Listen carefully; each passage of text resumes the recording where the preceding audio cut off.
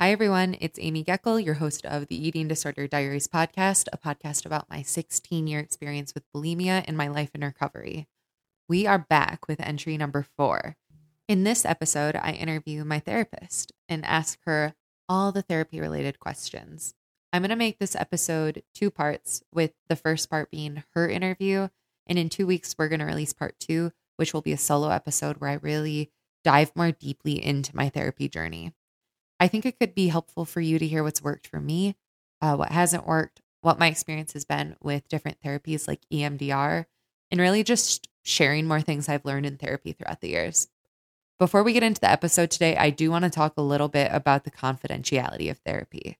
The relationship between a therapist and their client contains an abundance of confidential information. Therapist confidentiality allows you to feel safe enough to share your private information during your sessions. The private information you share as a client can't be shared by your therapist without your consent. Now, there are a few situations that may require a therapist to break confidentiality, and that includes a client being in immediate danger to themselves or another. Also, if the client is endangering another who can't protect themselves, as in the case of a child, a person with a disability, or elder abuse.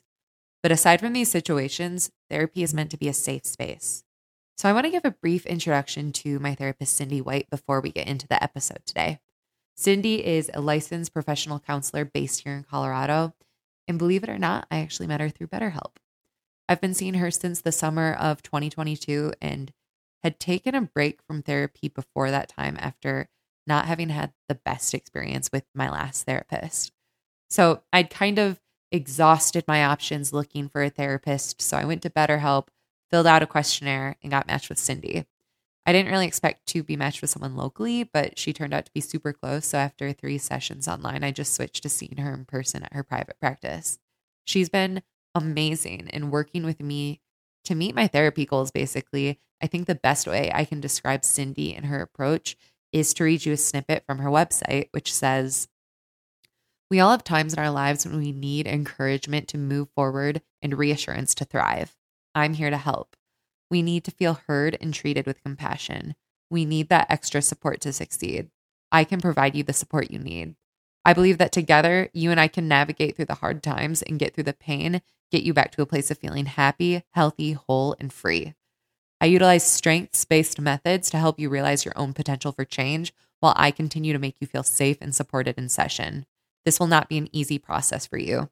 However, I am very passionate about counseling and believe that you can heal." So I'll let her introduce herself a little bit more in the episode, and we will dive into EMDR and accessibility to therapy and how therapy can help heal your eating disorder. So without further ado, let's get into the episode.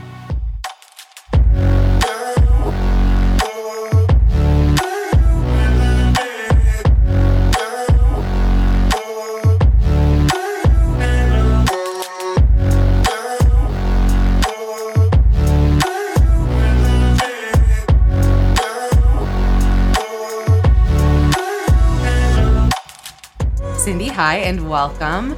Thank you so much for coming on the episode today. I've been very excited and hyping you up in other episodes of mine. Let's start with you giving a little bit more background about yourself. What drew you to therapy? Well, thank you for having me. I really appreciate that.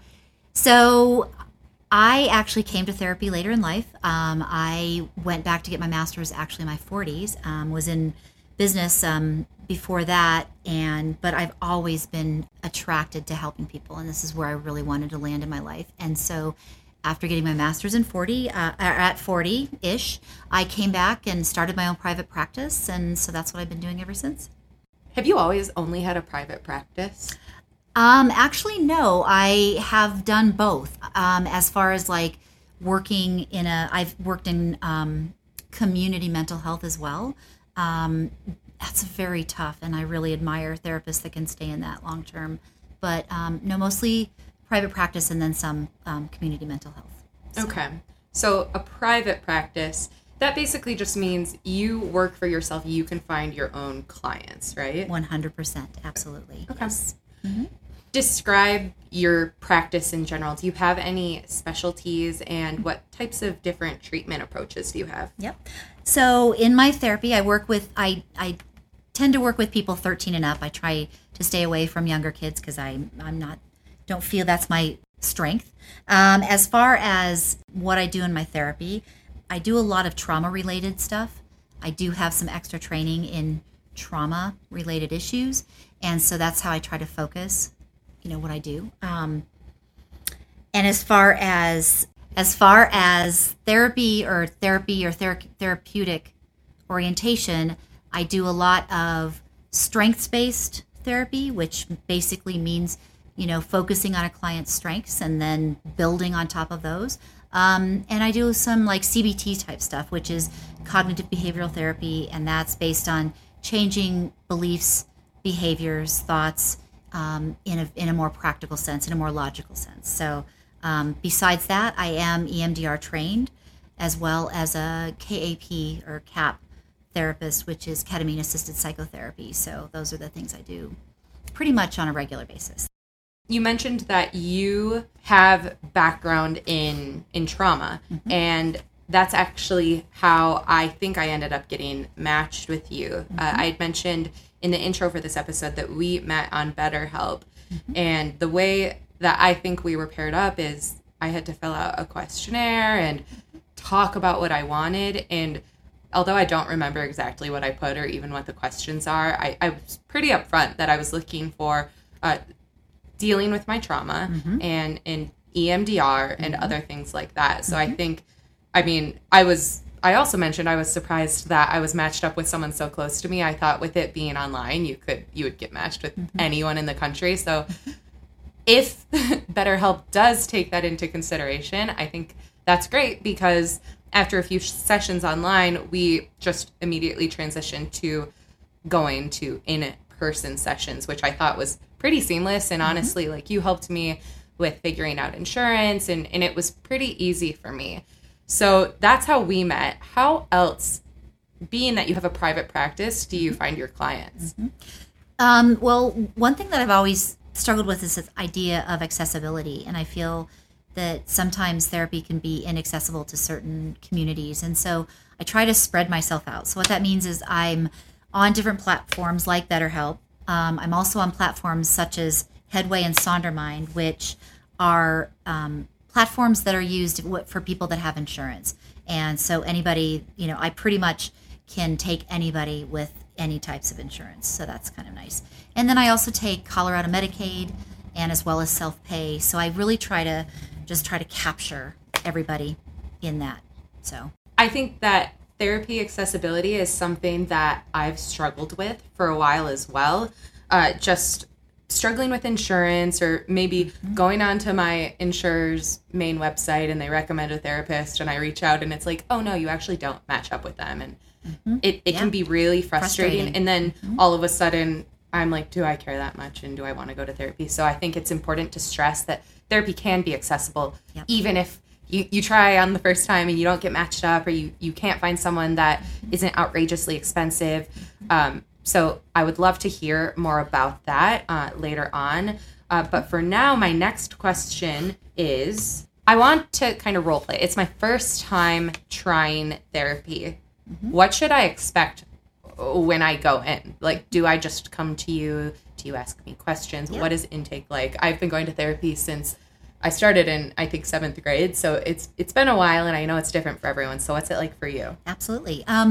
So for me, I'm a person who doesn't necessarily want to know everything about you from the very beginning, because I feel that there can be a lot of maybe misinterpreted ideas or expectations that a therapist brings on when they read like huge intakes forms or whatever. So I am the person that will sit down and take the first couple of sessions to really, really get to know you. And kind of on the flip side, and something I wanted to bring up was that it's also the client getting to know the therapist. And I think a lot of clients kind of go into therapy, get with a therapist, and feel stuck with that therapist. I want to just encourage clients to try to be as transparent with their therapist as possible, because this is the client's journey, and they're not getting anything out of it if they feel that I can't leave my therapist because I've been with her, whatever. If you're not getting out of it what you need,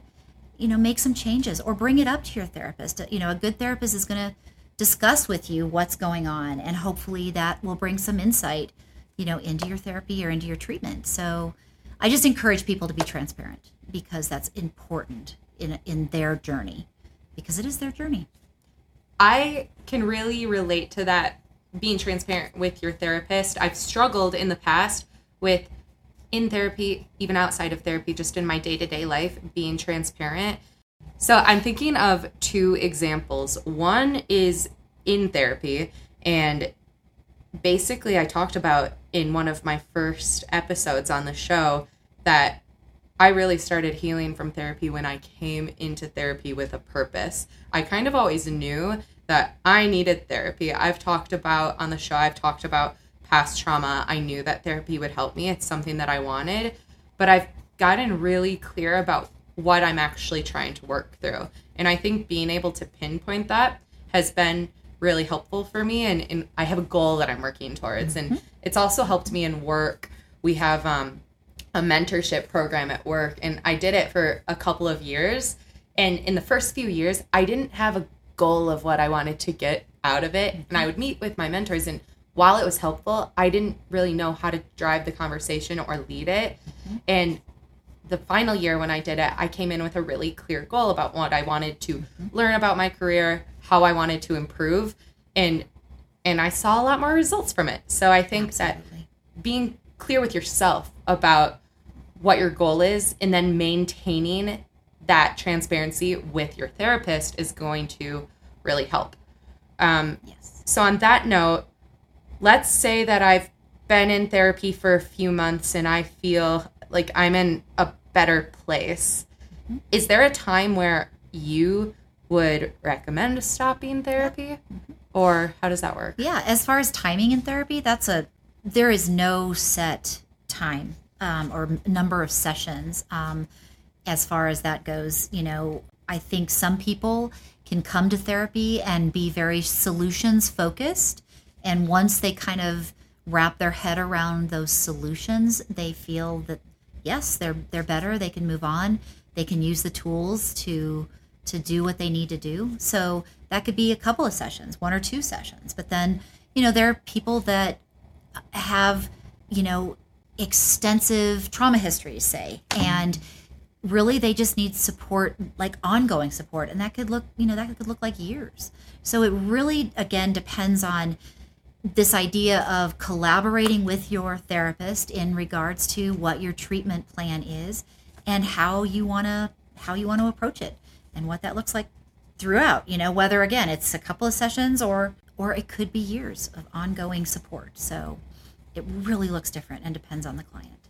Yeah, we all have different seasons in life, Yes. and maybe some seasons you want to go every week. I'm going weekly right now, and it's working for me. But because I'm in maintenance mode with my eating disorder recovery, I think it's more so just maintenance at this point, and checking in every week, and it's extremely beneficial to me. Yeah. You had mentioned you want to maintain transparency with your therapist. Sometimes that's hard when you're not getting along with your therapist or you're not achieving your goals with your therapist. You're not always going to like your therapist. It really can be like a relationship. You're almost dating around in a way where maybe you click with one person, you're not going to get along and date every single person. Absolutely. So while it's also hard to shop around, it can be really beneficial, especially if you're being transparent with yourself about what you're looking to get out of it. So if someone right now is struggling with breaking up with their therapist, how would you suggest that they go about doing so? Yep. Wow, that's very difficult, I think, because it certainly depends on where the client is in their treatment. If they're really struggling themselves, I can only imagine some sort of conflict or confrontation would be very difficult. And so, again, it's a matter of bringing this up to the therapist. If a therapist is really in tune with their client, they're going to see some of this and hopefully bring it up in session themselves. I hate to say, but there are times when just walking away from therapy might be your best option. But just know that doesn't mean walking away from the therapist, means walking away from therapy, I guess, is kind of what I want to say. So, I mean, the hardest part, okay, don't get me wrong, therapy is tough, but the hardest part about, getting therapy is the first call and getting in. So, if you have to break up with a therapist, then you have to recall and you have to go through the whole process again. So it's hard, but you have to get out of it. The client needs to get out of it what they want. I can echo that the first call is the hardest, because it's like my support group, my eating disorder support group that I go to. It took me forever to just go. Now it's the easiest thing to go over and over again. I love it. And I love therapy. So it really is just kind of getting out of your comfort zone at first. And for me personally, and really for anyone I've talked to that has given therapy a go, they love it. Therapy it's like getting a master's degree in yourself. You learn about yourself. That's and beautiful. yeah, thank you. I heard that many years ago, and it resonated with me, because really, I mean, maybe you don't have a set goal around going to therapy, but you want to get clear on what your intentions are with going to therapy. And it could just be getting to know and understand yourself better and understand why you make the decisions you make. Absolutely. So another question I have around therapy, eating disorders, mental health in general, I guess is there still a stigma around it? And it's definitely lessened, especially with the boom of social media and people coming out and being very confident about how much therapy has helped them and how much focusing on their mental health has really helped them in their life and really leveling up. Why do you think that there is still a taboo around therapy and mental health? Unfortunately, I think there is still a social thought around the idea that therapy equates to weakness, and you can't have the CEO of a company looking weak, right? So it's like this idea of bringing it more to the forefront, and I think a lot of it has to do with social media. So I appreciate the fact that is one good thing that social media is bringing to the forefront, is the idea that it's not a sign of weakness. It's something that I feel everybody in their life at one point or another needs support. And so, why can't we just embrace that rather than shun it away and make it look like it's something it's not? Because truly, I think it's extremely strength invoking, empowering to go to therapy, because you do learn a lot about yourself and your ability to just do better. I've absolutely learned a lot about myself over the years, even more so now that I have a focus on therapy, have a focus on my healing. And one of the things that I've learned is that I have to heal from my trauma, and I'm in the process of healing from my trauma, and it's really helped me out. And one of the things that I've really been interested in therapy is EMDR. And I find EMDR really fascinating. For those who have never heard of it or want to learn more about it, describe EMDR. Yeah. So EMDR is eye movement desensitization and reprocessing. So in effect, it is doing exactly what it says. It's giving trauma, or it's giving you the ability to desensitize and reprocess your trauma. So an analogy I like to use is the idea of, I think people can, even if they don't have hair, they can relate to this idea of a knot being in your hair. And, every time you try to comb it, it hits it and it hurts, and it's, hard to get through it. But the more and more you can work at that knot, the more and more you can comb through that knot, the better, it's going to smooth out, it's going to iron out, and it's eventually going to integrate again within the hair. So it's like this idea of taking that trauma, which is basically just a big ball of energy in your nervous system, and smoothing it out so that you can manage it, like a normal memory or, something like that. So right. It's helping you to kind of smooth through your trauma. You've given me the analogy before about the knot in your hair. And since you've given me the analogy, I've literally thought about it like that, and it's really helped me out. So I want to tell the listeners why it's helped me out and why EMDR has helped me. So eye movement desensitization and reprocessing. Cindy mentioned that it helps you desensitize your trauma. And literally for me, I think about it like in EMDR, when I'm reliving a traumatic event, I think about it over and over and over again. That's like combing your hair over and over and over again. You're combing out the knot in your hair. You're combing out the ball of energy in your body. So it's really as simple as that. I didn't realize that at first. And that's why I think that your analogy really helped me, is because it's like, oh no, I literally just need to think about it more. And it actually does help, and it helps process that way. So that was really helpful for me. So I love your analogies. So I'm going to keep asking you for them. So for someone struggling with an eating disorder specifically, because I imagine that many of the listeners will be someone who is struggling or maybe has a loved one who is struggling, what advice do you have for them in regards to trying therapy and really doing what they can to heal that? So I am not specifically trained in eating disorders. And so that is something that, I'm certainly not going to claim here. But I want to say that I feel, and I think that some statistics will back me on this, is the idea that a lot of people suffering from eating disorders do have trauma in their past, some sort of trauma in their past. So in a matter of speaking, it's like managing your trauma will help you to manage your, potentially help you manage your eating disorder. So I think any type of therapy, if you have a problem seeking out specifically eating disorder therapy, I think, going to a therapist to just get that support and the relationship and, education and maybe behavioral change and, all of these things can still benefit you when you're suffering from an eating disorder. So don't hesitate to just, it doesn't have to be specific. I have gone to eating disorder specific therapists when I was in crisis mode for my eating disorder. When I was struggling almost every day, I knew I was at a point where I wanted to see a specialist, and that's what I did. It was expensive. It was out of pocket.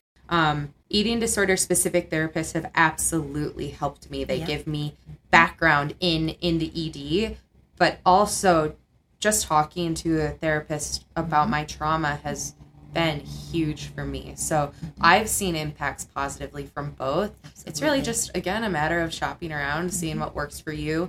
One I saw before I moved to Colorado, and that really worked. I obviously stopped seeing that therapist based on the move, but there have been others where it hasn't worked out. So again, it's just shopping around, and I plan to use a coming episode to go into more detail, have an episode about more details about, exactly what I've done in EMDR, because I think that there are people out there who maybe are curious or have heard about it, but really don't still understand how it works. And it's amazing in my opinion. And I just want to kind of give my firsthand testament to that.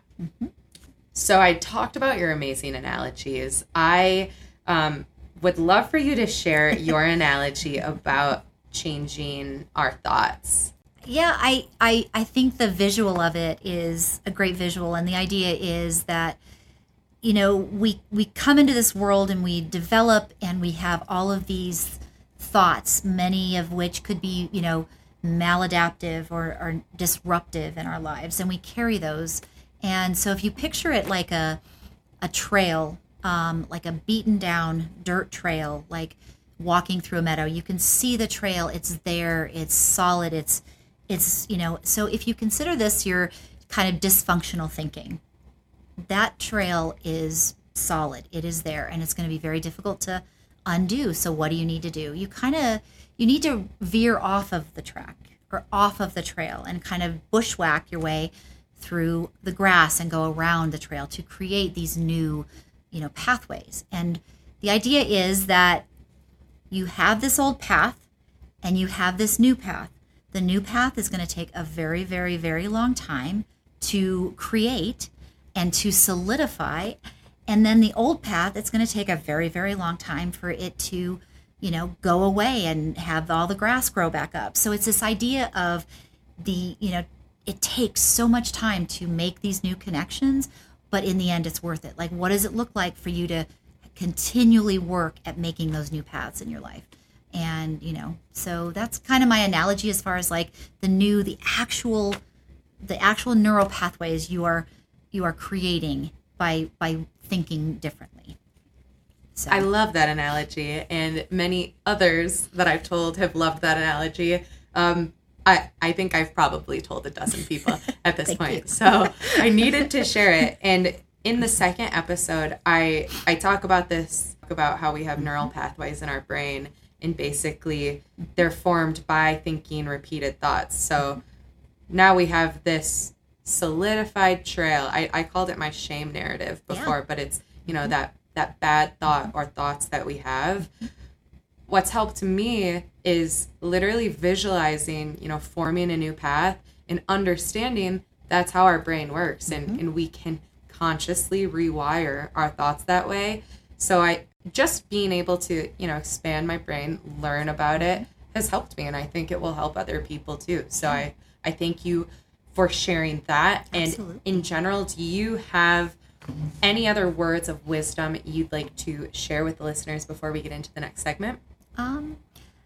I truly believe that, again, therapy can be beneficial, but it's really up to the client to make it what they need, make it their own. And I know that sounds so difficult for a lot of people that are struggling, but I've been in this business now long enough to really know that it works. It absolutely works, and so I just am really encouraging people to reach out. That's what I think. Me too. And I think that's the purpose of this podcast, is encouraging people to talk about their problems, because the more we keep that inside, the more it's going to be stuck and the more we're not going to be able to move forward. So I think that's a good way to wrap the next segment. So guys, we'll be back right after this break.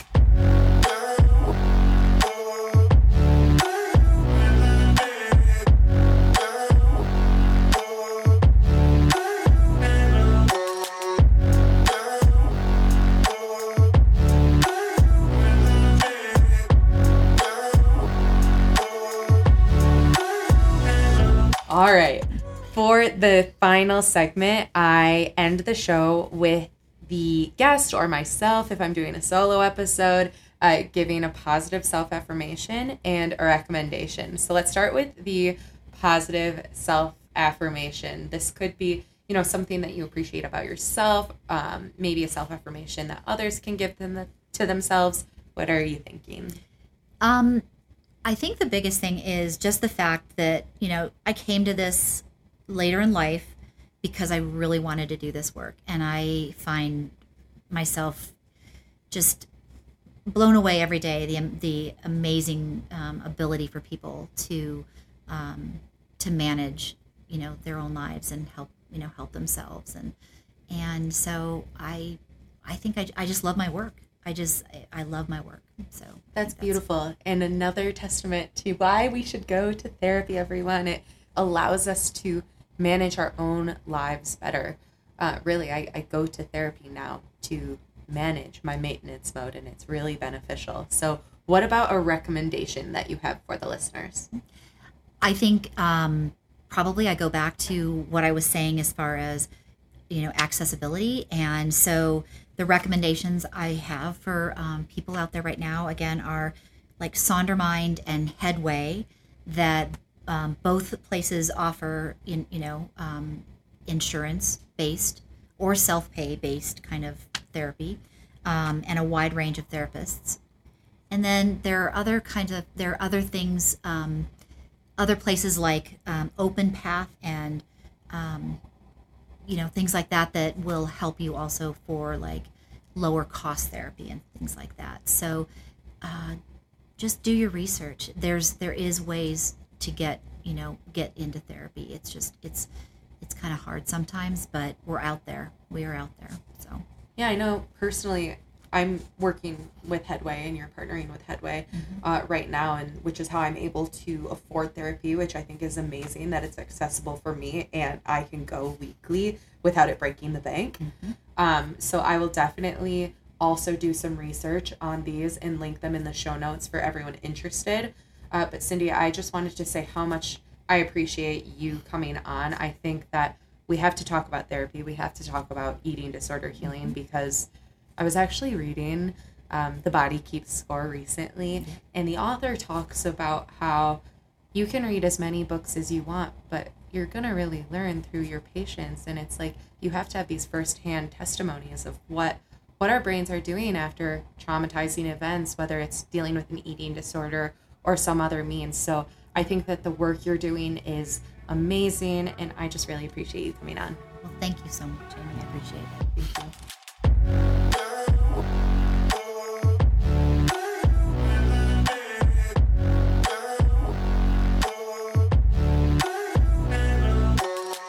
You guys, how great is she?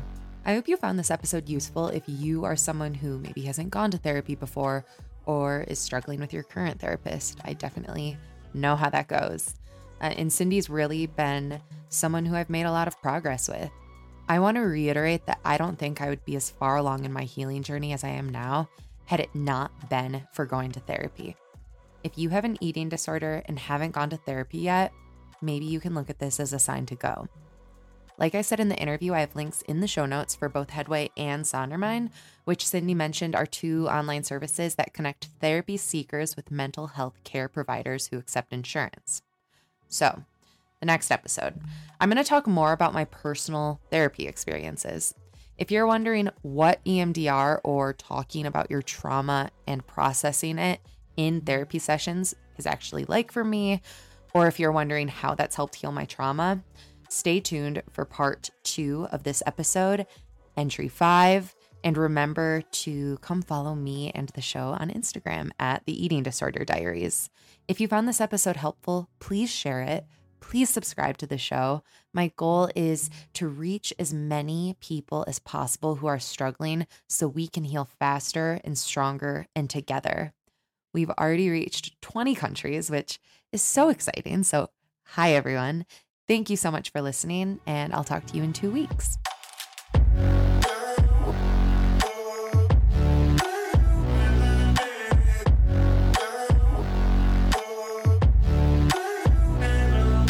This episode was written and produced by me, Amy Geckel, with music from Coma Media.